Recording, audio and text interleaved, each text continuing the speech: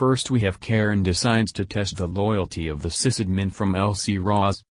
This interaction occurred a few months ago now and I was recently reminded of it, so here it is. In our environment, we organize IT-related equipment through a simple system. Equipment purchased by departments other than us with grant money got a red tag. Equipment acquired by other departments on their own dime got yellow tags, and equipment we supply has green tags. It's rudimentary, but it keeps organization simple enough. These tags follow a basic ID structure too. The third letter at the beginning of the inventory tag changes based on what type of tag it is. So one day out of the blue, a department head contacts me about a missing laptop.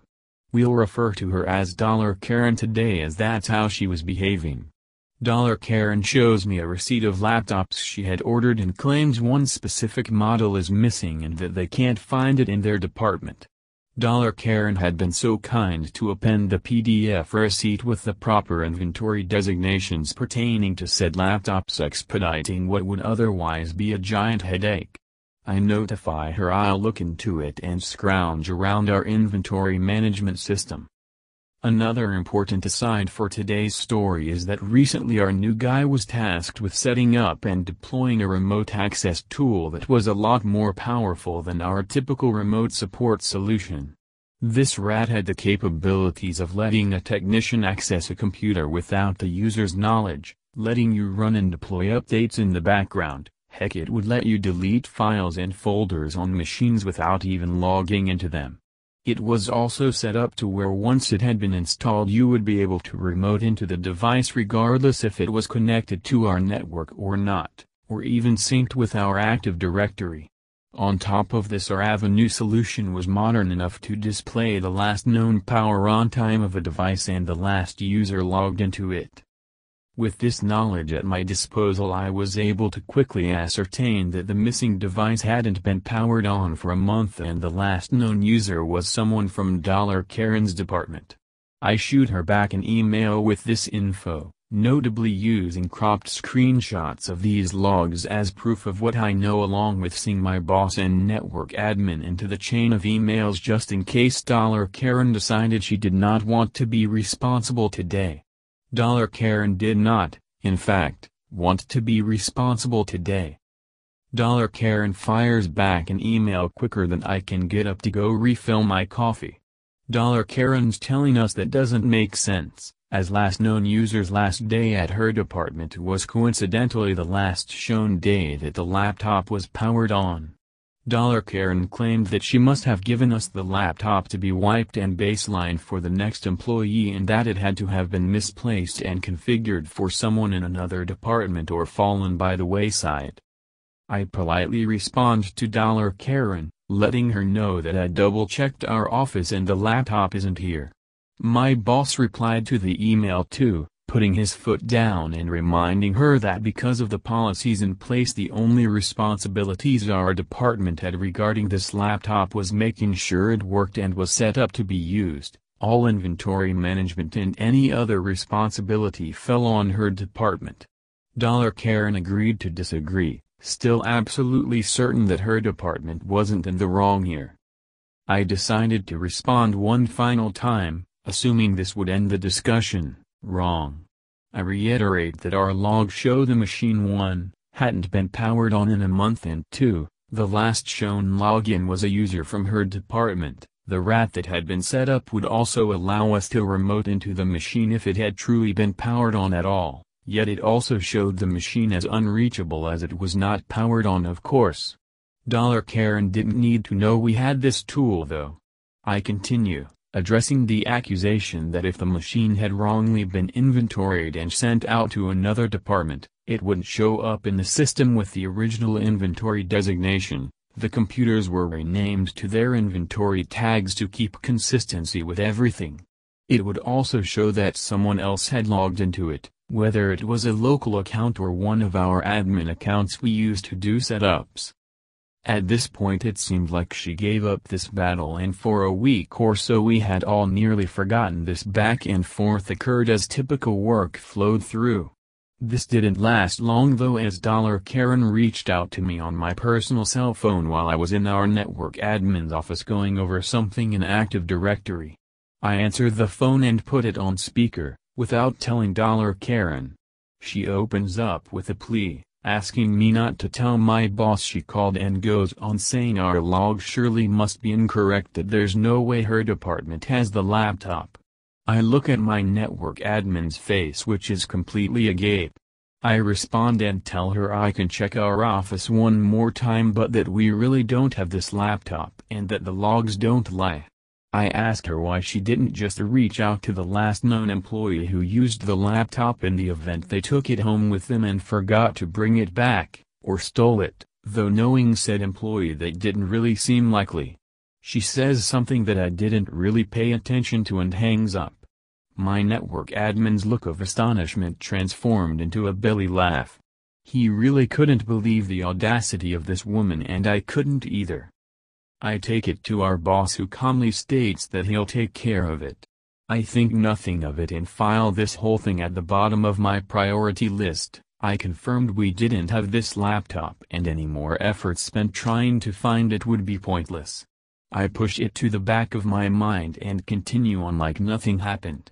After a month I began to notice that Karen was no longer addressing me personally and seemed to be avoiding our department. I asked my boss what happened, and he told me that after bringing this to the attention of the Board of Commissioners, they sat her down in the public forum and let her know that if she continued to not comply with county policy she would be reprimanded. In the case of the board addressing a department head specifically, being reprimanded meant they'd be encouraged to quit, or so my boss says. I've still barely heard anything from Karen to this day.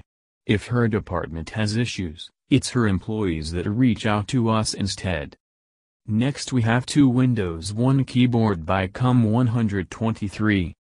I study second year at a technical UNI. I have always been tech-savvy enough that I know my way around hardware and software, and also in mechanical stuff. My friends are coming at me a lot for fixing their PCs or bikes. One day my classmate and friend, let's call him G, tells me that his Legion laptop has keyboard issue, keys 1-4 are not working, and he is taking it to the nearby IT shop for repair. That day I went to the same shop to buy some Ethernet cables and accidentally bumped into him to pick up his laptop. The guy at the shop claimed that it works now. We look at each other saying it was really fast. I suggested to try it out on the spot, but G wanted to go home fast. Next morning G texts me that his Legion is really slow, he's missing his school files on the desktop, and those keys are still not working, and do I mind coming over to take it apart and look up the issue, since I also have a Legion, though newer. I bring my tools and he starts the operation while I supervise him. G took of the bottom cover and it was a fairly clean gamer laptop with an M.2 SSD and a 2.5 inches SATA HDD. I love the sight of these machines. So much power packed into a relatively tiny place. I suspected from the very beginning that the keyboard's ribbon cable might be loose. We checked and reseated it, but it was still not working. At this point I had a kinda stupid but not completely illogical idea that the keys might been disabled by Windows or something. I quickly flashed a live Linux distro on a USB stick of mine and booted his PC from it. While in the BIOS menu to select the boot device, I have seen something that at the moment I thought it is irrelevant. In Linux the keys still didn't work, so for sure it was a hardware failure. We rebooted back into Windows and he showed me how painfully slow it was. I checked the task manager and showed that his HDD was at 100%. The only time I have seen something similar was when my XGF showed her laptop being slow. That one only had a single HDD in it. With a lot of cleaning and tweaking, I did manage to make it faster, but G's Legion had an M.2 SSD, not sure if SATA or NV, but irrelevant anyway, so I didn't understand why the HDD. Then it hit me. The BIOS. In the boot order I have seen the ID numbers of the drives, which usually consists the initials of their brands. The second in the order was a WD, Western Digital, sign. In the task manager I could see the actual make of the drives and sure enough, WD was the SSD. I couldn't believe what I'm seeing. So I launched File Explorer and navigated to this PC. The Windows drive was 1 terabyte and the D:/ was only 250 gigabytes. Both of them consisted of authentical Windows root folder trees. Though the HDD had some additional folders as it was supposed to be used as secondary. I asked G, didn't you update to Windows 11 BTW? G, I did, but since yesterday it is Windows 10 again. Oh my F God. I rebooted, changed the boot order to the SSD and Windows 11 was greeting us, with much snappier speed and all the files back in place. The task manager showed that the SSD already finished booting, idling at a couple of percent and the HDD was not even used. I burst out laughing on the absurdity of this situation. My friend also cracks a short bittersweet laugh, though it was understandably infuriating him, that he is basically back where the whole thing started. At least he got his money back when he reported earlier that they did not fix his issue. End of the story is that thankfully our legions have numpads, so he have another set of the missing keys to use, but using a faulty laptop in UNI is not a good idea. I suggested finding a donor and so we replace the keyboard, which he considers, but also thinking about getting a ThinkPad instead. Why does he have 2 copies of Windows, you might ask? This is a short story G told me on the spot when I asked him the same. When he bought the laptop, it only had the 1 terabyte HDD. Then he got the smaller SSD, but didn't want to risk installing it as he have never done that before. So he took the Legion to a shop and asked them to move Windows onto it. Fair enough, they did install it and copied the operating system with all its settings and user files, but did not delete it from the HDD, and my friend didn't really think about it or noticed. Thanks for listening. If you like it, please subscribe or follow and continue listening to this podcast. Cheers.